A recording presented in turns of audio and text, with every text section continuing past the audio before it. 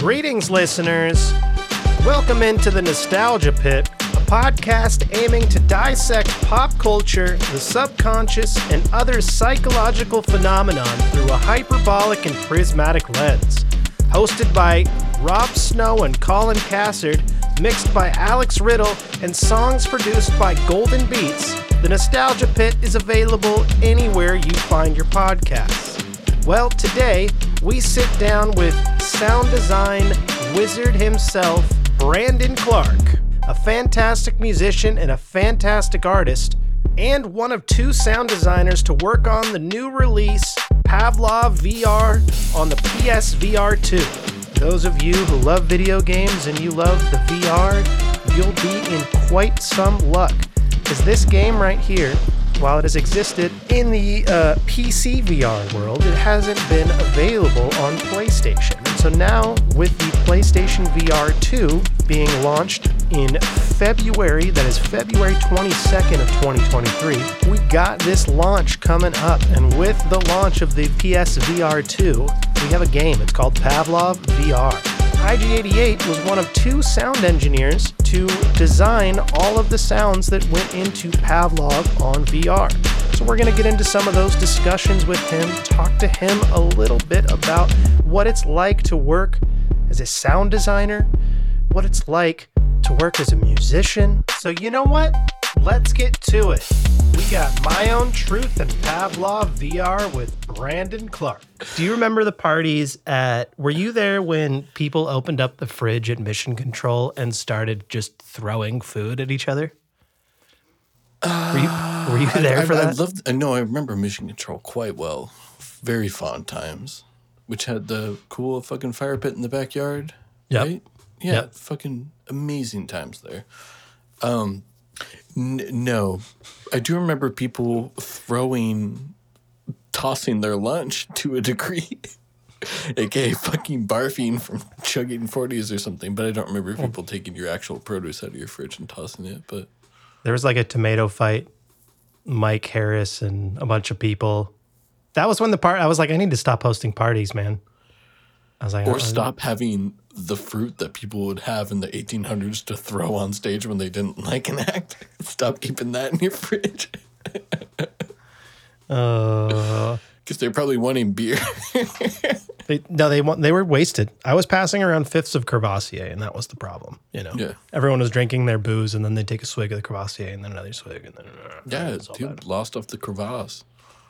Some people can't handle the crevices. Enter the crevasse. Yeah, I don't drink anymore though, because drinking hurts me. Yeah, it hurts everyone. That's intelligent to notice and acknowledge. When did you start? Well, the last time I drank was Chance and Beige were here. Like how this is what an alcoholic I am. I said, when did you start? As if it were a substance. The act of you not doing a substance. That's me acknowledging my own.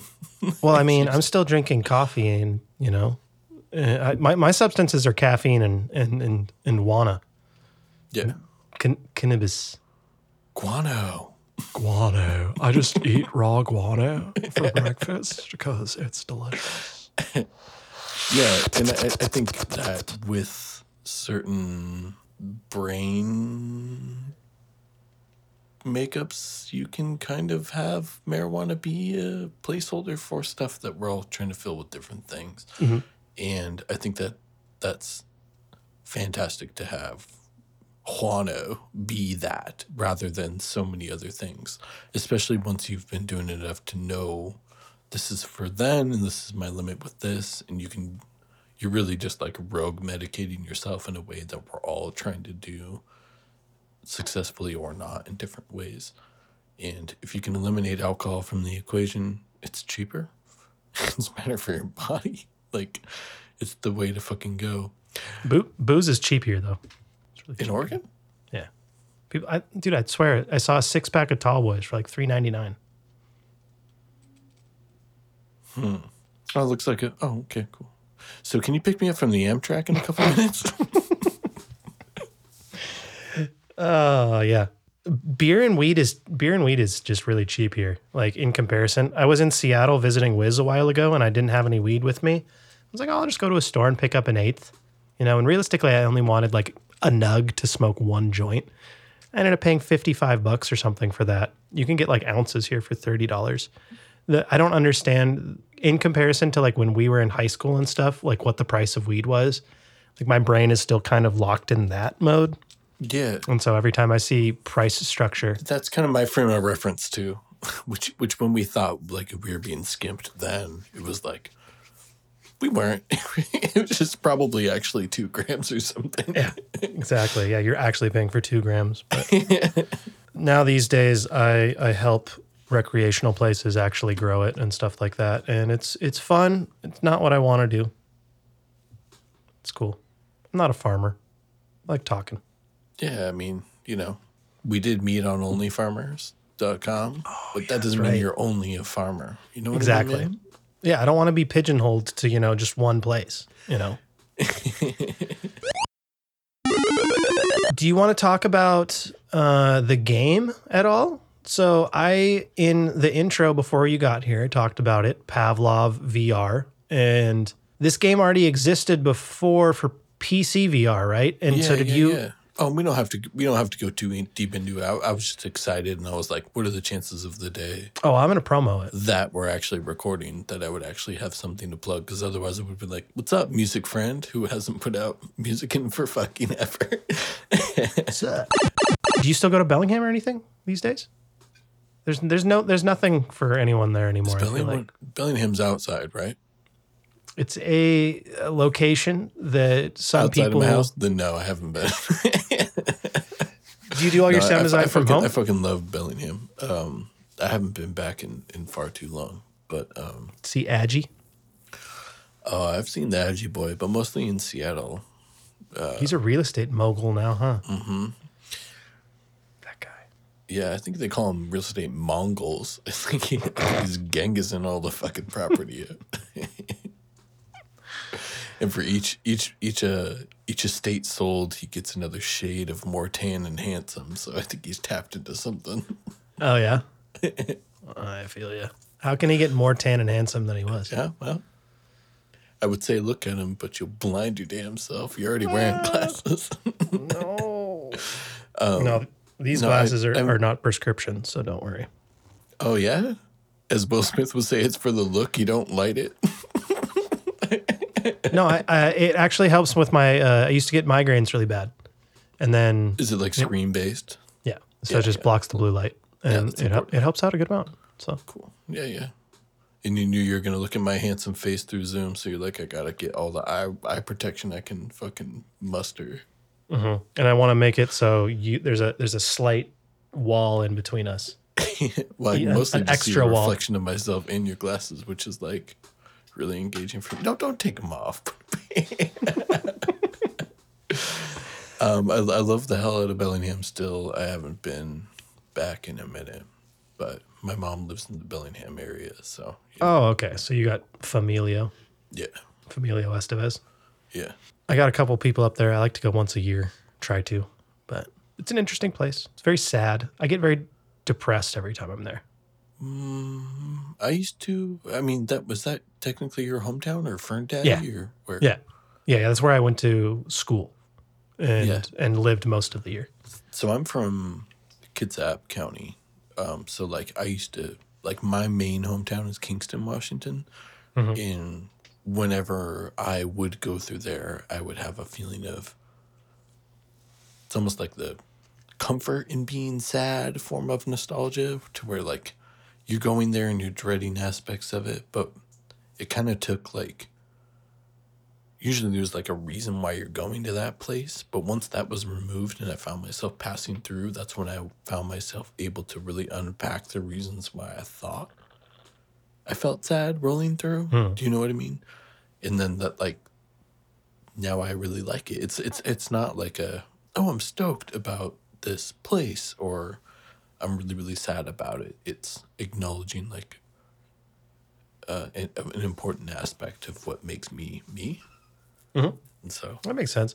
I'm probably running from it. Like a bunch of fucked up shit happened to me there, and then I tried to express myself and like figure out all of my issues by like making raps, and having sex and doing drugs and, the ways that we all try to Sounds like a nightmare. Dewey, you don't want no part of this. It turns all your bad feelings into good feelings. It's a nightmare. Well, you are the person that understands, like how much like weird energy I put into my raps. And when I say weird, I mean like I first, well, let me just preface this with saying I apologize to you for all of the shit I put you through with making you mix my music. No, I mean, honestly, let's put another carrot in that. Carrot me, baby. You being someone who was soliciting the services of me doing that gave me the ability to have at least the financial foundation or a part of it to be able to grow the skills to make me the person that I am today. So it's all a connected tissue kind of thing. So, don't apologize because that's good, because it was helpful and it helped me learn a lot about mixing in the process too, because some of the shit came in with your features and I was like, damn, what do I do with this? And I had to fucking figure it out, and it was nice. Oh, someone asked me for like some of my old shit a little while ago, and I was just like, no. I was like, I'll give you some of the old stuff, but like, there's a lot of that old stuff that it's like, if you don't have it, sorry, you lost. So you pulled it from like Bandcamp and like wherever it would have been sitting. Yeah, I pulled most. I put together like 20 projects or something like that. Yeah. I think I have. Let me look on my. But you still have them, right? Yeah, I still have them on a hard. My old computer crashed, but I have it on. I saved everything. Didn't you ever experience a point where someone was like, "Oh, my favorite thing you have done was this thing," and then when you, as the artist, think back on it, you're like, "That sucked." Well, dude, that was the song that Care Package that launched me and Wally like. People liking us was the "Do You Really Want to Hurt Me? Let's Do Some Whippets" song. That's funny as hell. Why is this like the song? Like people are like, "Oh, you're the Whippets guy." Like, okay, well, once you get called the Whippets guy, then that's different. I was upset. I was like, I've never done a whippet in my life. We made a song as a joke, and now I'm the Whippets guy. Stories for you, not by way of me doing them, but I have to pee so bad. So what we're going to do is we're going to go into commercial break really quick. Thank you so much for tuning in. We'll be right back. I got a quick message for you from Stamps.com. Yeah, I'm hashy. Every now and then, I'm like, I got shit to mail to people. Dick pics. Can't do it. I can do it, but God, I got to stand in line to do it. Wouldn't it be great if I could just mail my dick pics from the comfort of my own home? DickStamps.com. DickStamps.com. Use the promo code Wheeze the Juice. I gotta pee so bad, Colin. Can I go potty? Go pee. Okay.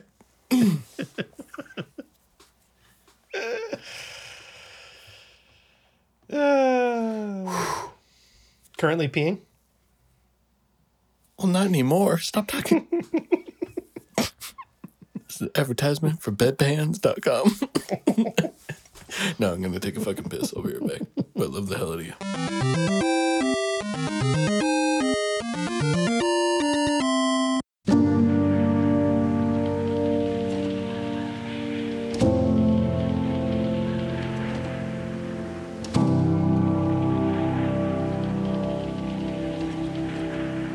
My body is strong.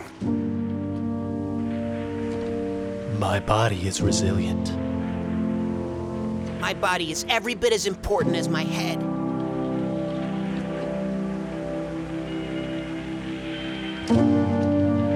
You wouldn't call my body a shaft, would you? Shaft is a movie starring Samuel L. Jackson that came out in the year 2000. Not the rest of my penis.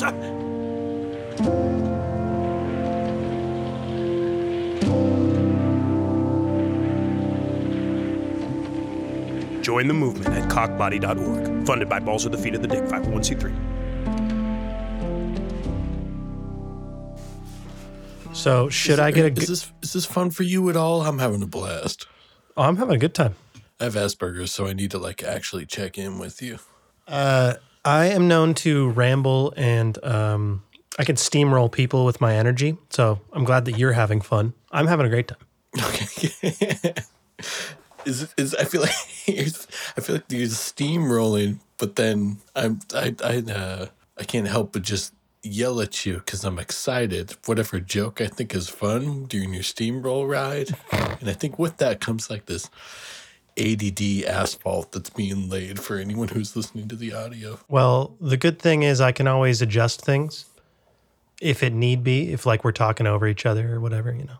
Yeah. No, I just mean like as far as the direction that anything is taking. Yes. Yeah. I'm one of those people that like I just keep moving forward, and a person can lay breadcrumbs for me and just I will be all over with topics. It's kind of all bad. That's what I'm trying to. That's what I'm trying to mitigate. Yeah. Well, it's just nice to talk to you. So yeah, me and Rob, we'll have some like thing we're gonna talk about, and then it just goes from this to this to this, and that's kind of why the podcast is like as easy as it was for the most part. Like, I was like, oh, we've been recording for 3 hours, and all of a sudden I have 40 hours of stuff that I should start editing it. Yeah. But I was telling you, my editing process earlier was literally so I'd go back and I'd listen to it, I'd take all those notes, I'd write down all the samples that I wanted to chop, then I'd go find the samples, chop them, then I would drop them into Ableton and then accordion everything out and like put them in the right place and like mix them in together. So sometimes it was taking upwards of 12 to 20 hours to edit an episode. Yeah. Like, and it was just, that's stupid. You know what I mean? Like people like record their podcast in the morning and put it out 2 hours later more often than not. Like, what am I doing? I mean, and I'm not saying that all those podcasts are good quality, more often than not, you can tell that they're being rushed or the audio quality. Mr. Show, a lot of people say a lot of things about New York. I love Bob Odenkirk, man.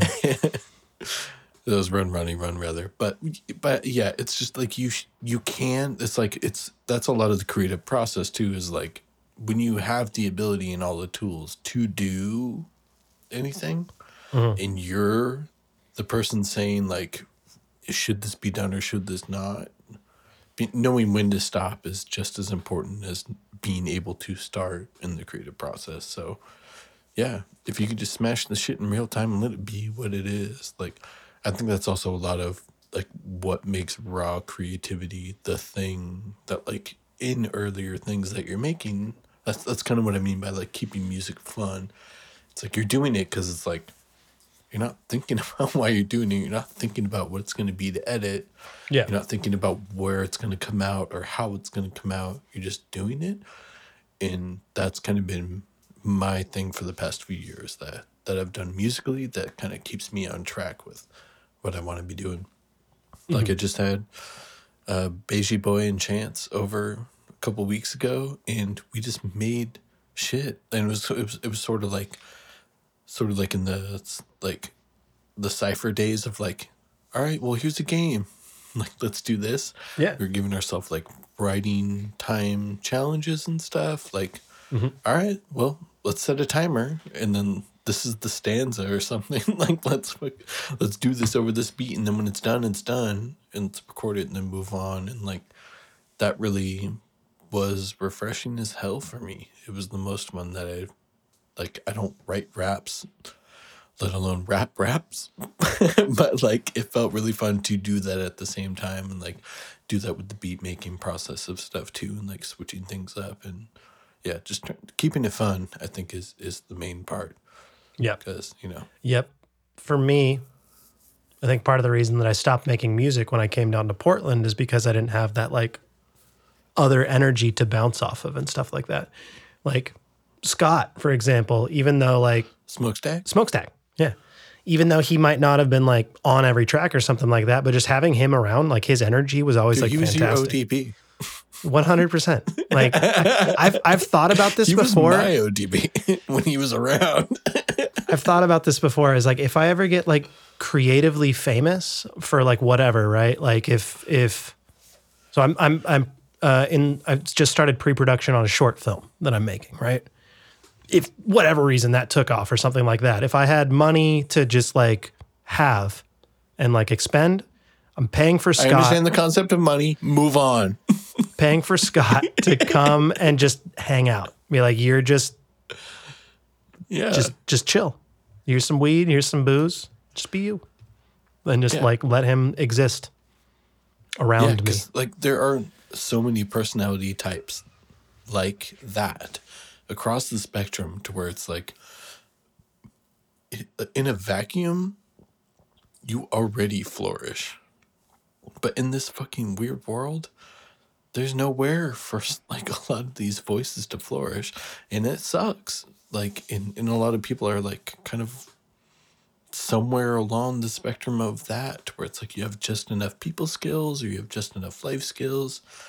And then there's some people who like, honestly, I would consider myself included within that. Like, I don't know how to do a lot of things that come naturally to people. But if you put me in a position, I could do a specific thing that is me. But that's not always the thing that makes the goddamn money. We live in this life where we need to make the fucking money. But that shouldn't take from what makes people who they are in such an authentic way. In this that right place, right time kind of thing. And Smokestack is definitely that. He's a fun dude. Fun guy. I still talk to him periodically. We text. He texts me raps, you know. Bring him into the Zoom right now. Oh, I wish. He's probably at work right now. He's probably working at Lowe's in the warehouse, managing like a boss. Shit, he works for Rob Lowe? Rob Lowe's? Yeah, Rob Lowe's Cod Piece Emporium. Was it Rod Blows? Rod Blow? Cod pieces? Cod pieces. Wow. They sell fish, like cheap fish. They still have cod pieces? Pieces of fish. Yeah, they're the flakes from, we make the fish sticks, we got the scraps, we mash them into balls, cod piece. Yeah, dude. Slam the cod piece in your cod piece. You know what I'm saying? Oh. Yeah, you know the origin of the cod piece, right? As Catholic, right? Cod peace be with you, or you know, back when bathing was considered bad. You know, you had the gangrenous crotch regions that wafted beautiful smells. Come again. And you know, so you had to pack potpourri into a large pillowcase that you put over your genitals.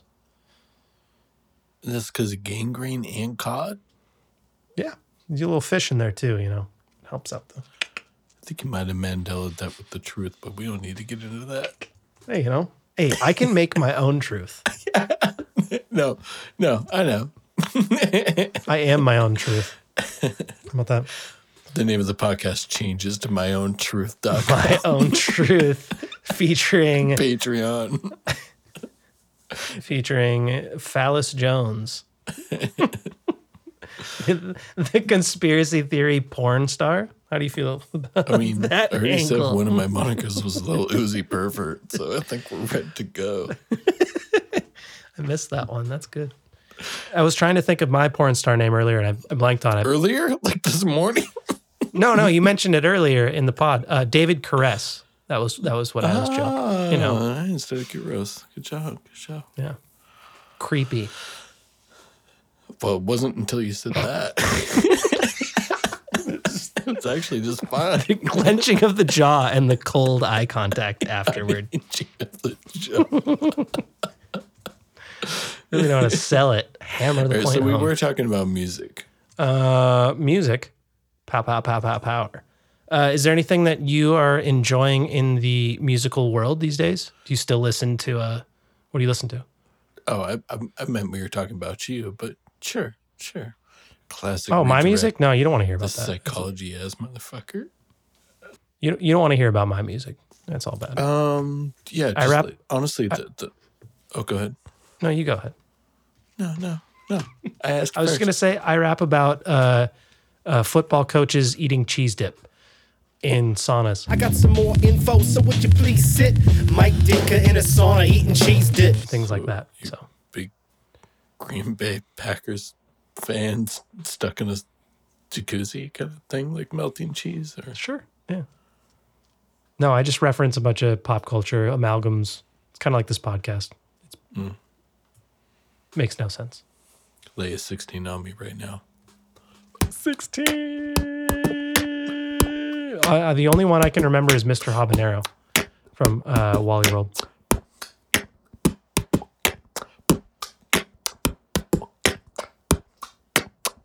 Are you boots and catsing? No, I'm fucking not. No, Boots and cats, boots and cats, boots and cats, boots and cats, boots and cats. Wait, was that too slow or too fast? All of the above. I can't do it slow. Are you beatboxing? I can't hear anything. He needs more blankets and less blankets. I'm hot and cold. Does Zoom not do the fucking beatboxing? No, apparently. Boom, I hear that. boom, boom. Barely. It's like weird. It's like cutting in and out. No, yeah, it cuts out. That's fucking bullshit. That's why I was like, are you doing some like weird mouth That was thing? beatboxing I was for like fucking trying to. 60 seconds, man. The fuck? You're like, this guy That's what I'm saying. won't Zoom is rap. fucking whack, bro. Like, Okay, so what's your thing about Discord? Discord would let me beatbox at you and then you would rap. How about that? Are you fucking sold on it? Well, does it have video too? Yeah, it's got video too. Do I have to pay for it?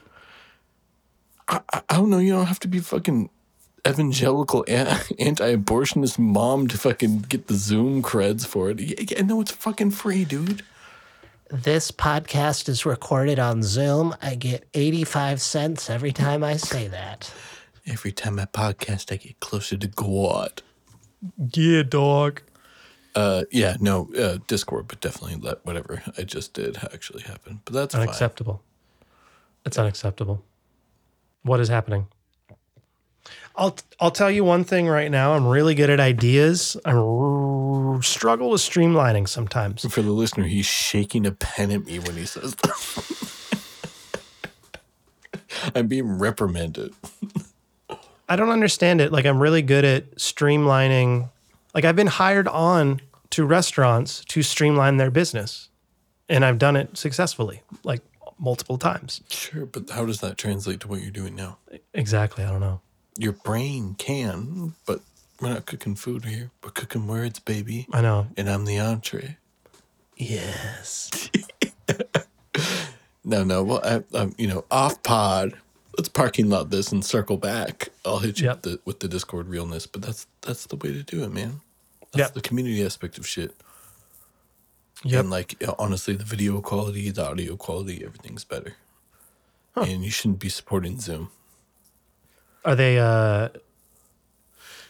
Jeff Bezos invented Corona and Zoom at the same time. I love the conspiracy theory that coronavirus was 5G.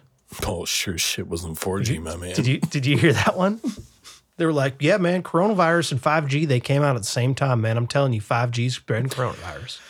Oh, God, can we not talk about this? Yes, I've heard about it. It's the fucking worst. I had never heard that one, and I was like, are you okay? We're doing this. Until when? You sound like you probably may or may not get lost in a Reddit thread periodically. No. I think the internet broke me like a handful of years ago because I was, for many years, working as the band hammer on Xbox Live. And so, I saw the worst of the fucking worst of the fucking worst. And I think it really, between my personality and streamlining that amount of content, I was the most online I'd ever been. That was when I was Brendan Fraser. Got banned as Brendan Fraser, like all that shit. And now I don't internet so much anymore. I think that's kind of part of my, whether it's personality or astrology or whatever, I just do something until it hurts, and then I kind of drop the shit. And the internet was that for me for a very long time. And not so much my thing anymore.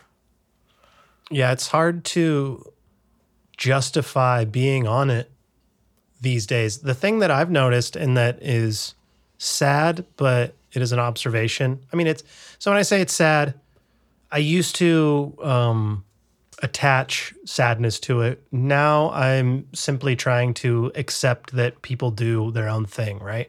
But I noticed that like I canceled my Facebook a while ago. Mine got canceled for me. They actually were like, "Hey, we need a picture of your face You're like, nah. and your ID," and I was like, "No, I'm good." Did it take your Instagram with it though? No, I still have the Instagram, and for whatever reason, it didn't ask for like all of my personal information on Instagram. So in losing Facebook, right, I lost like probably 90% of all of the people that I had met doing music throughout the years. Right. So just like all of the people and all the little tours, all of the, and then you're like, oh, well, I don't have friends anymore. Or this is what you think. And then you realize you probably Sure. didn't need to be friends with most of those people anyway. And you can actually get in contact with anyone if you really want to. I'm only bummed because this just happened like a few weeks ago. I forgot about Facebook and I have 2-factor authentication on everything but that. So my shit was hacked, then banned because I was apparently making terrorist threats, which, I like to do. Kind of my thing. And it might have been like a fucking 2 strikes you're out thing from when I pretended to be Brendan Fraser for a few months and was banned and had to send in my ID for that. They straight up have not given me my account back. So I subsequently lost my Instagram as well. So yeah, your podcast is my only social media outlet. I'm sorry. Sorry, I haven't put out anything. Have me on every day so I could tell you about my food. What'd you eat today, Brandon? It looked like this. I had ramen with an egg in it. Actually, I did today. You fucking psychic. Are you like a pet psychic, but for ramen?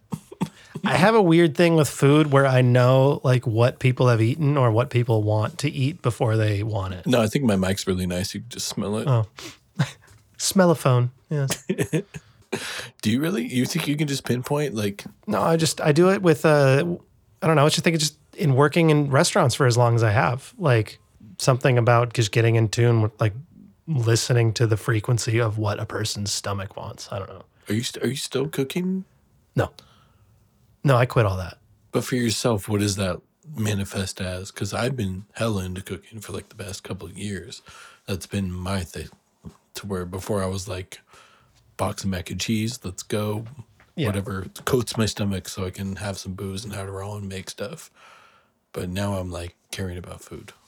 Yeah, that's the smart way to go. And I am a really good cook with all of my years of experience, but I have a very weird relationship with food where sometimes I don't want to cook. Largely for a long time, it was because I was cooking for other people for so long. So it's like if I was, doing a double, working 14 hours, last thing I want to do is come home and cook dinner. And when I've been cooking fucking meal after meal for people. The shitty version of that or restaurant leftovers. Yeah, exactly. You either bring home leftovers or you end up like getting fast food or whatever, just like takeout, et cetera, et cetera.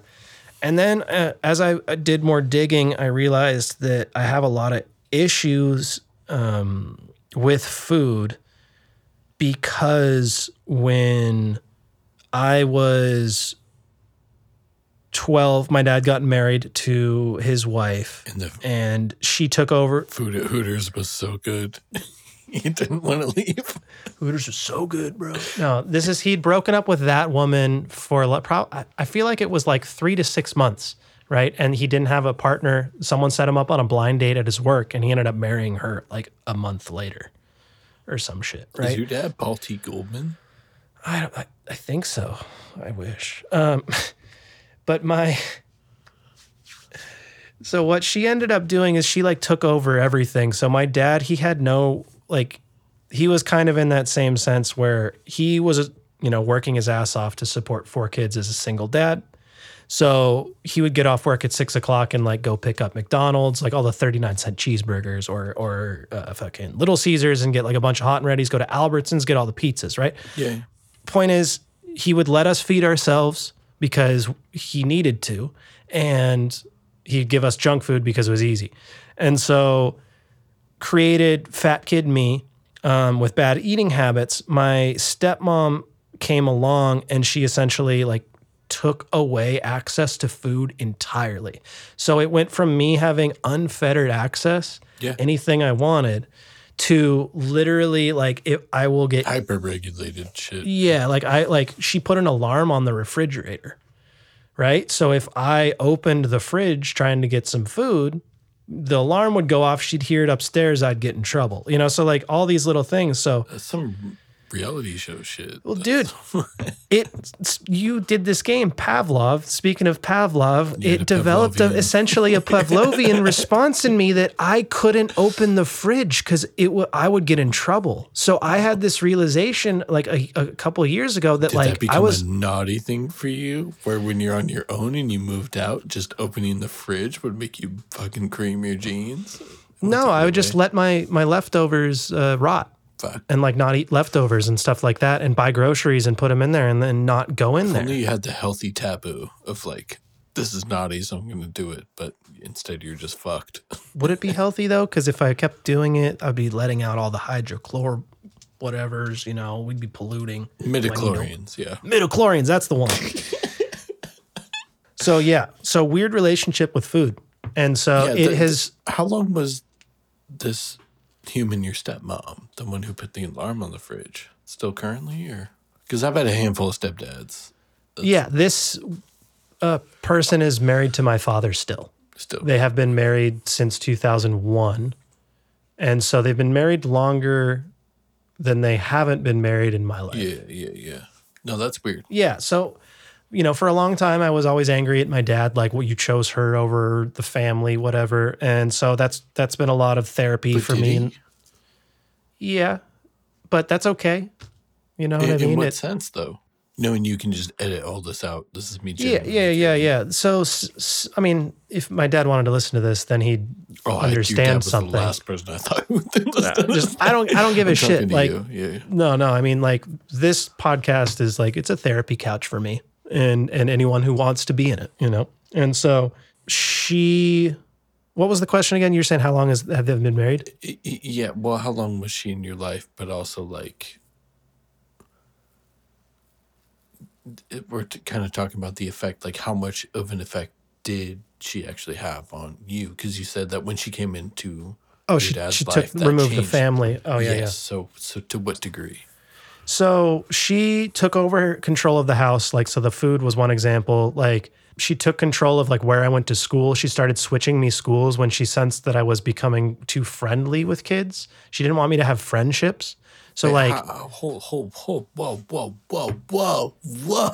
Have you talked about this on the podcast already, or is this a little bit? I mean, okay, because I think so. Because you're using very broad terms for this fucking broad over here. But on the real, like, that's a huge thing to say and then breeze past, because I just want to make sure that you're not confirmation biasing yourself when it comes to these things. Like, as far as how I'm interpreting what you're saying, that's breezing past a big thing. What do you mean? How would she even know the friendships that you're developing within schools? And also, if you're not changing your household, how many fucking schools are there for you to change between? So, unless you're a fucking military rat.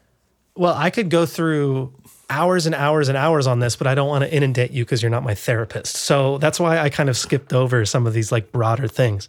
But when it really came down to it, like, for instance, I was in band, right? And so I was at one middle school for 6th grade. That's when my parents got married, or my stepmom got married to my dad.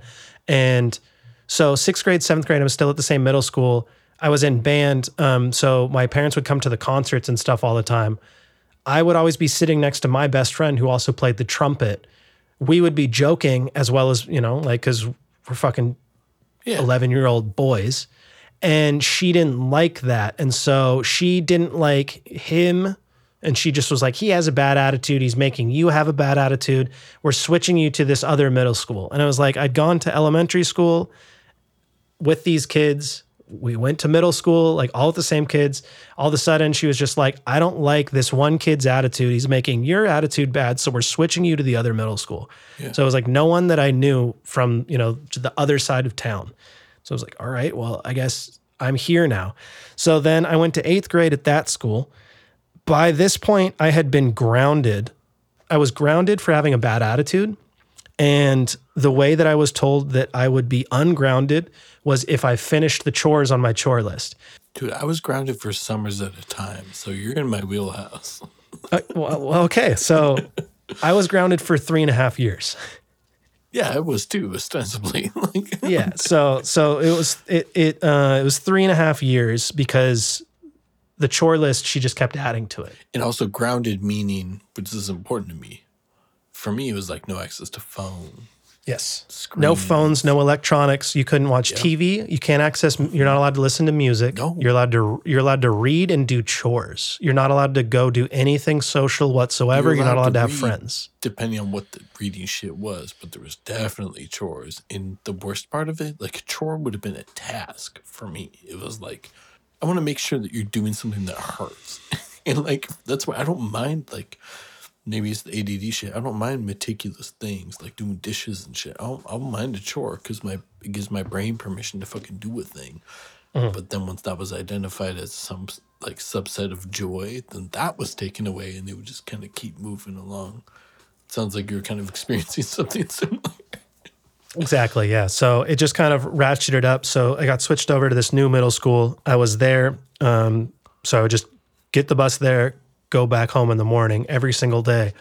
One day at the end of the year, it was the last early release day. I decided that I was going to go to one of my friends' houses and come home at the normal time. So I wasn't even like, it was 2 hours of social time after the day, right?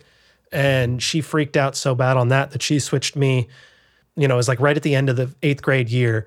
So she was like, these people are bad influences on you. We're switching you to the other high school. So there's, so the next high school I'm going to is going to have Fairhaven, like area. Yeah. So Seaholm High School was going to be the new high school, which is right by Western, which is, all that, where we partied and such back in Bellingham days. But by that time, so I knew no one that went to the elementary schools or the middle schools that went to Seaholm.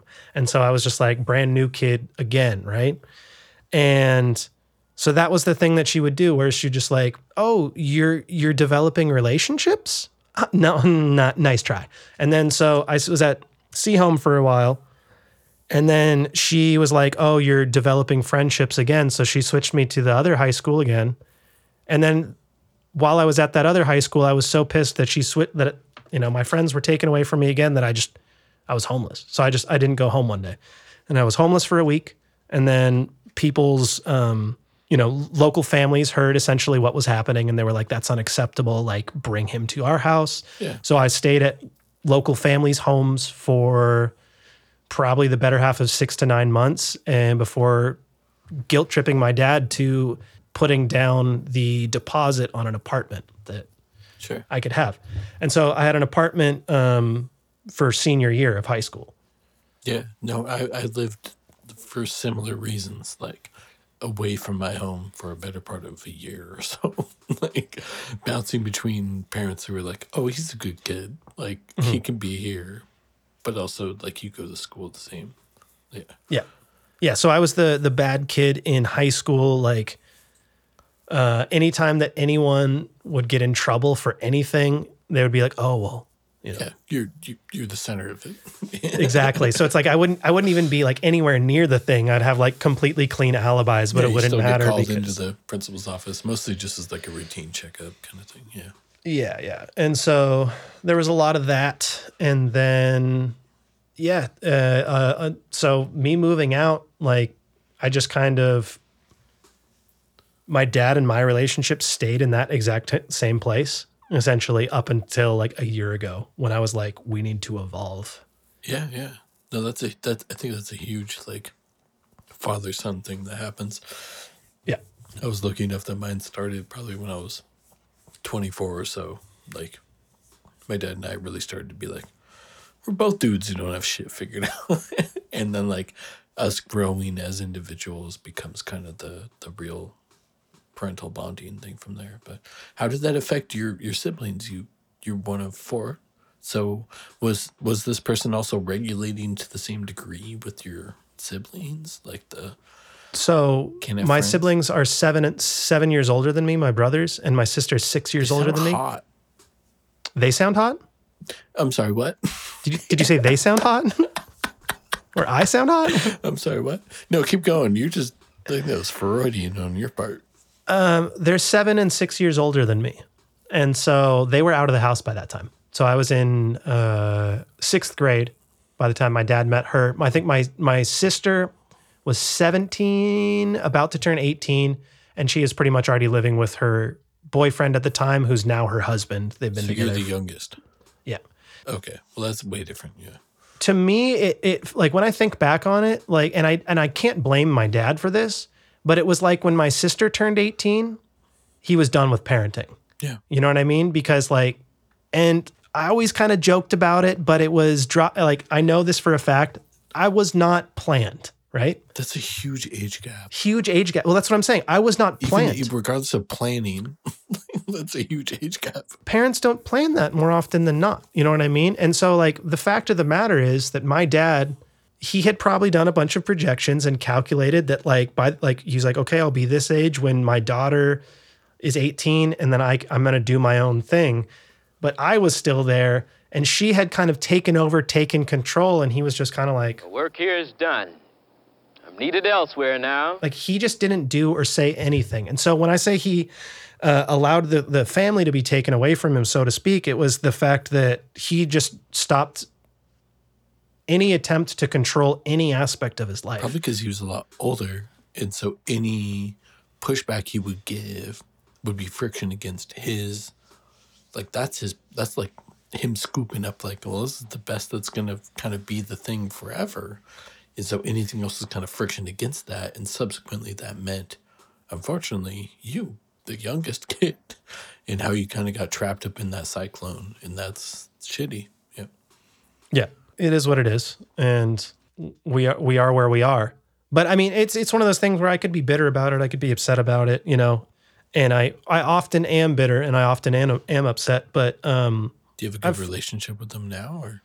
No, so a year ago, I asked my dad if we could advance our relationship, and he responded by not calling me for a year. So that's how that is. That's corny. Yeah, it is. And, you know, all you can do is you can put the ball in someone's court and be like, hey, I'd like to move forward. Because my mom, like, she was out of my life by the time I was 5, right? She had all sorts of problems in her life. Now at this point in her life, she's over 20 years sober, drug counselor. And she's come back into my life, and occasionally she'll drop the line that, hey, I'm sorry that I wasn't there for you more when you're a kid. And I always remind her every time, I'm just like, it doesn't matter. Yeah. The only thing that matters is that you're here now and that you're trying. Yeah. That's all I can ask for. You know what I mean? Like, all we can hope is that we get to become like good friends with our parents later down the line. And also because my mom is a character. Mm-hmm. But I've had to like establish healthy boundaries. So like, yes, I hear what you're saying as far as like all we can do is what we're doing right now. But at the same time, if that person is repeatedly being at that time coming across as if they are being the best person that they are, but they're still the same fucking person, and that still is damaging to everything around you.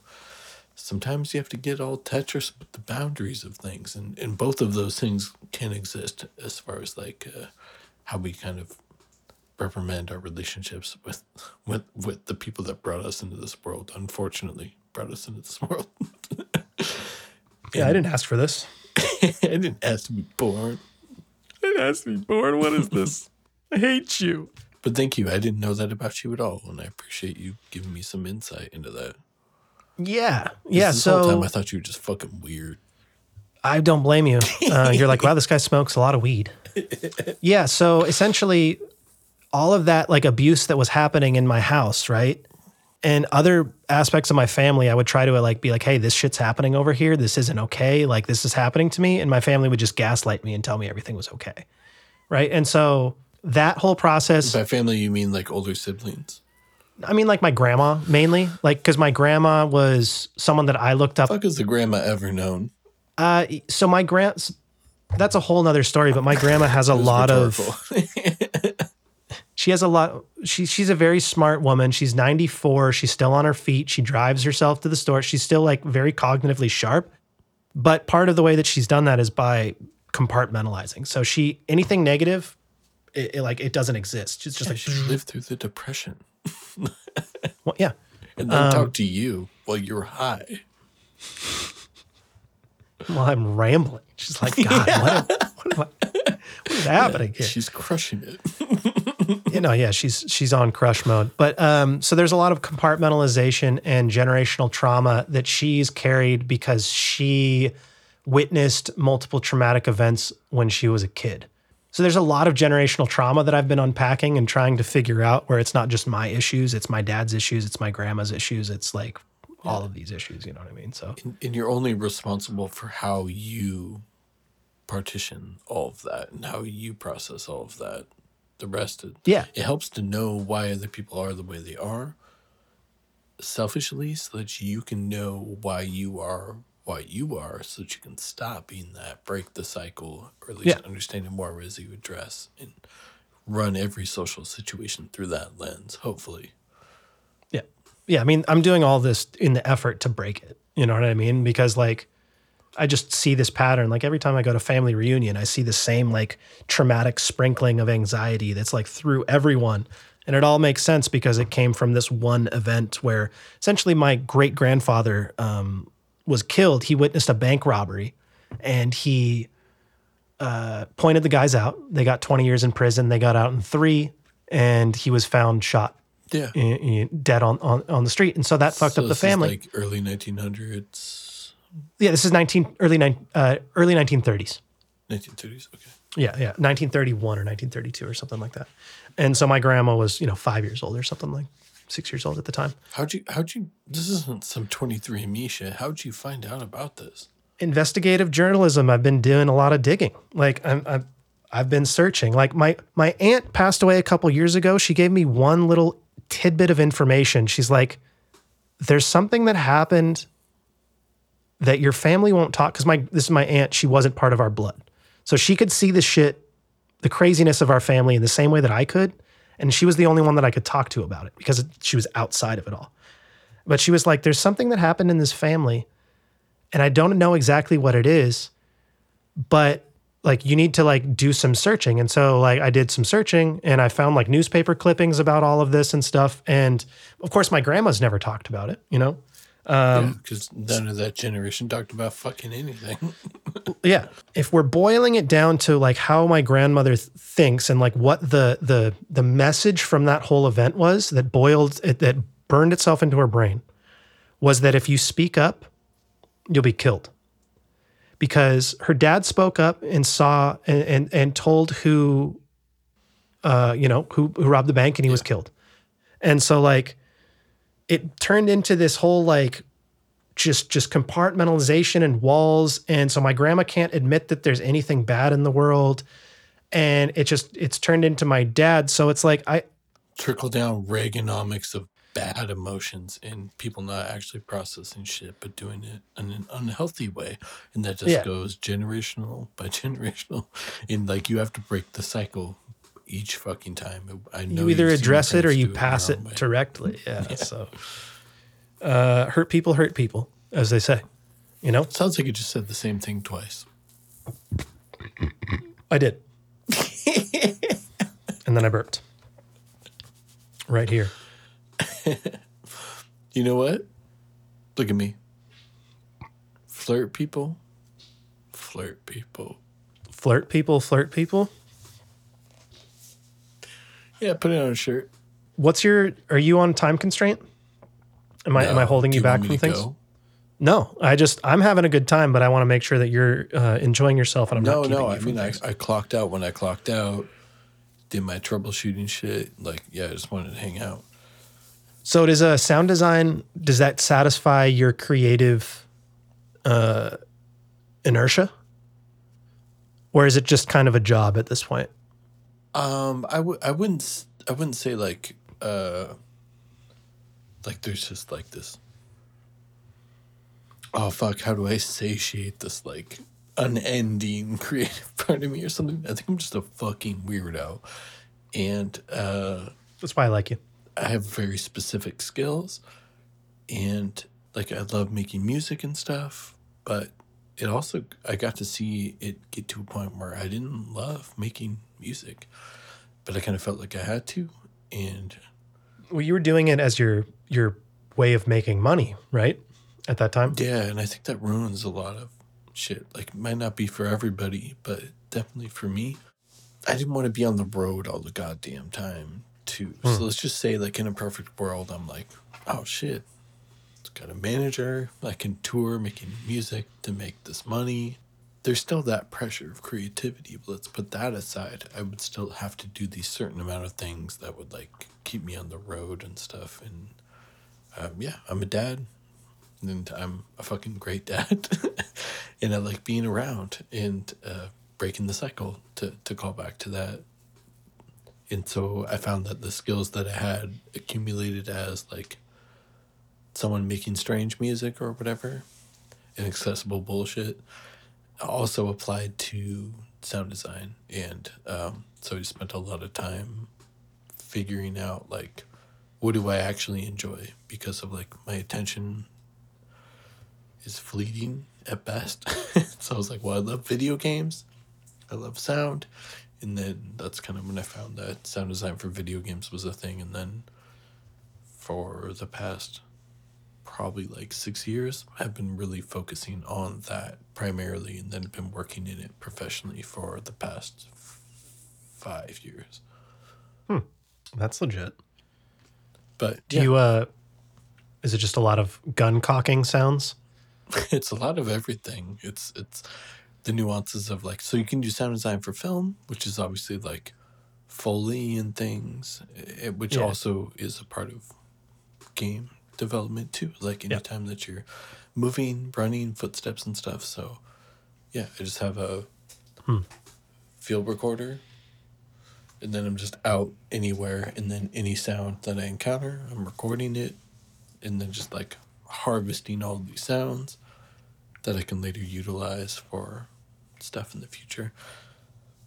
Whether it be like a strange chihuahua that's like making just a weird sound, and then you pull the mic really close, that'll later become like a zombie once it's pitched down and stuff. And like, yeah, it's all encompassing, all aspects of stuff. It's really fucking fun, because when you're on like a game development schedule, it's like, yeah, some of it's gun cocking sounds, which sometimes you can just cock a gun to get that. But honestly, the way that like our minds are thinking and processing these gun sounds, we want that larger than life shit, like from the movies where it's like, most of that's not going to be a fucking gun, because guns don't sound that cool when they're shot or when they're cocked.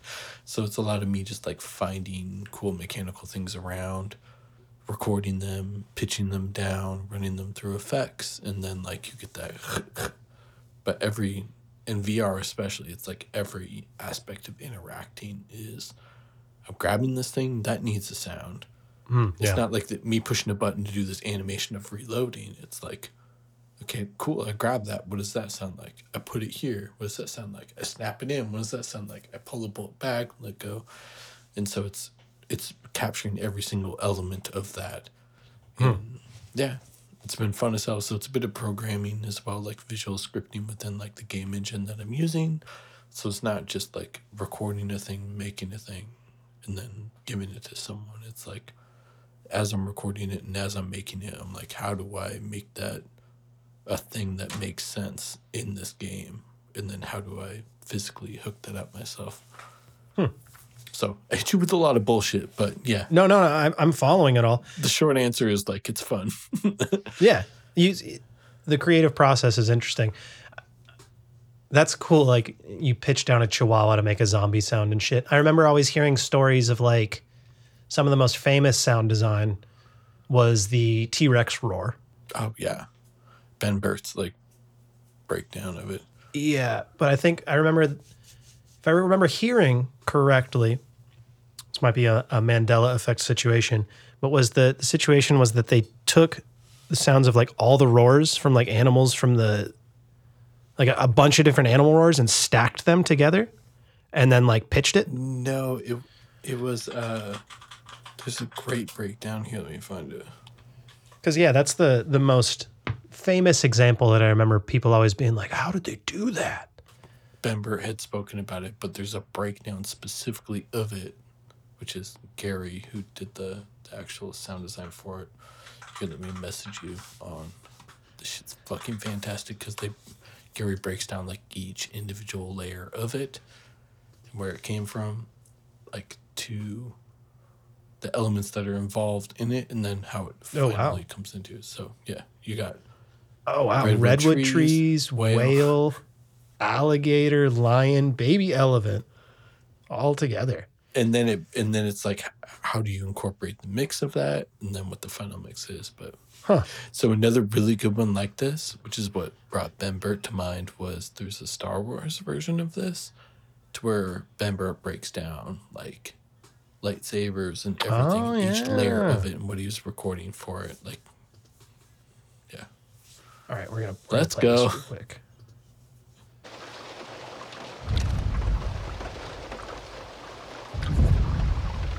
So the sound of the T-Rex footstep there is really mostly sonic booms. We wanted to get that just low frequency and nothing else. So we took sonic booms and made those be the first thing you hear, which turned out to be a really scary way to introduce the T-Rex. First layer of the T-Rex is not a vocal, it's really his feet. So this is sections of a redwood tree falling for the footsteps.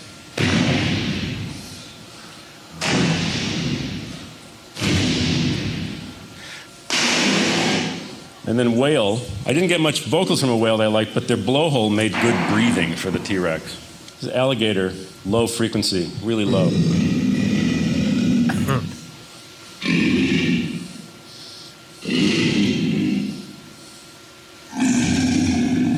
So hear how it'll be the low frequency element of the final roar. This is the line which I used for the attack. I tried not to use this, but I had to. I had to. It's too good. Just a little. MGM line? The key element is the high frequency scream element, which is a baby elephant that we recorded. The big elephants we recorded weren't very interesting at that time, but the baby elephant came out and made this scream, and the baby elephant only did this once, and we kept trying to get it to do it again. And the handlers were saying, we never heard it do that before. That's a weird sound. So every time the T-Rex screams in the first Jurassic Park, that baby elephant is part of the major roar. Here it is by itself, the little cute baby elephant and the high-pitched scream that it made. That was a baby elephant. So now see how that blends with the rest.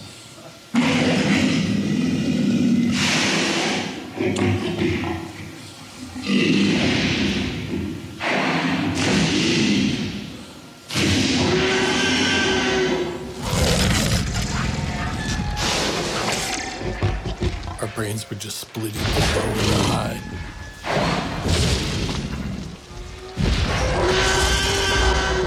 Boy, no, I hate being right all the time. Little baby elephant? That's adorable. Because you got that pitched down alligator like doing the like low rumble that feels very primal, and then you still need something on the high end that's like unique and screeching, which is just the pitched baby elephant. And like that's it's just like making a beat. Yeah. It truly is. That's kind of dope. It's completely dope, my friend. Yeah, it's really fun because you can just capture shit around the world, and just like you be sampling things wherever you're sampling that to make whatever it is in front of you, whether it's a zombie or the clanking of something or an explosion. Yeah. Yeah. My buddy, I was telling him that I was interviewing you today, and I mentioned the game, and he was like, oh, he plays a lot of VR. So he was like, oh, Pavlov, like I've spent an assload of hours on that. And he was just talking about how realistic it is with like the guns, and like how every motion you have to actually unload it. And so he'd get a gun and he'd just be like looking at it and wouldn't know what to do with it, and just like use it and then throw it because he didn't know how to reload it. I mean, every gun is gun specific to whatever it is. And yeah, if you have an LMG, you have to flip open the cover, pull in an actual ammo thing, pull the belt on, slam it down, and then rack it. And like every gun is different, but I don't know. Did you ever play Counter-Strike at all? A little bit. Okay. So like as far as when you're shooting at people, like the hit registration for that, and like how quickly you can die and how guns vary, like the recoil patterns, it's taking inspiration from a lot of that and incorporating it into VR, but you're actually doing hands-on shit. And then there's different game modes that aren't just terrorists and counter-terrorists. It's like the game I worked on prior to this was the Predator game. I fucking love Predator. And The new Predator was dope. you mean the movie or the game? Well, the movie. I'm sorry. I didn't play the game. Well, I agree for the first part. And also, the game was fun as hell. What did it come out for? PlayStation. Okay. Yeah. So it's like asymmetrical game where like there's a fire team coming in, just like the Predator movie, and then someone plays as the Predator, and so you have your thermal vision and stuff and all your gadgets. You can lay traps and try and like, if you were to try and overpower an entire fire team, you would get wrecked. But if you single people out, just like in the movie, then you can win. And that was like the multiplayer aspect of it. That's pretty legit. But yeah, there's different game modes in Pavlov too, to where there's like did you ever play Call of Duty Infected game modes where like there's a whole normal people, someone's a zombie. If you get killed, you become a zombie. It's sort of like this like tag kind of thing to where Okay. you die, you become a zombie, you kill someone else, they become a zombie. It's like a last person standing kind of thing. So there's different game modes within Pavlov where we kind of do stuff like that. That's cool. And that was where I had the most fun. Picking and choosing and picking and what would work for who and whom. And also when you get killed, there's some sad ass guitar. So I did like some shoegazy grunge shit that's like ambient music that's happening, like, and then as each person dies, it escalates and each layer of like musically different shit is happening to where it feels tense. And then when you're the last person standing, it's just like straight up drums, like panic drums. You're like, oh fuck. And then you die, and then there's just this sad guitar sting of like boom down, to where it's like, you're dead, my man. You did. Well, I'm sure I will be asking you more about sound design when I'm in post-production from a short film. Well, it's a short film, so it can't be about your dick. Because that shit long? Lap hog. That's what they call it. Did you see that? Oh, no, I shouldn't bring it up. No, let's redo that. Cut it back. Segue back into the short film again, and I promise I won't make a dick joke about your long penis. Don't fall asleep. Come on back. Come on. Dick jokes. So Dicktowel.com. starting over.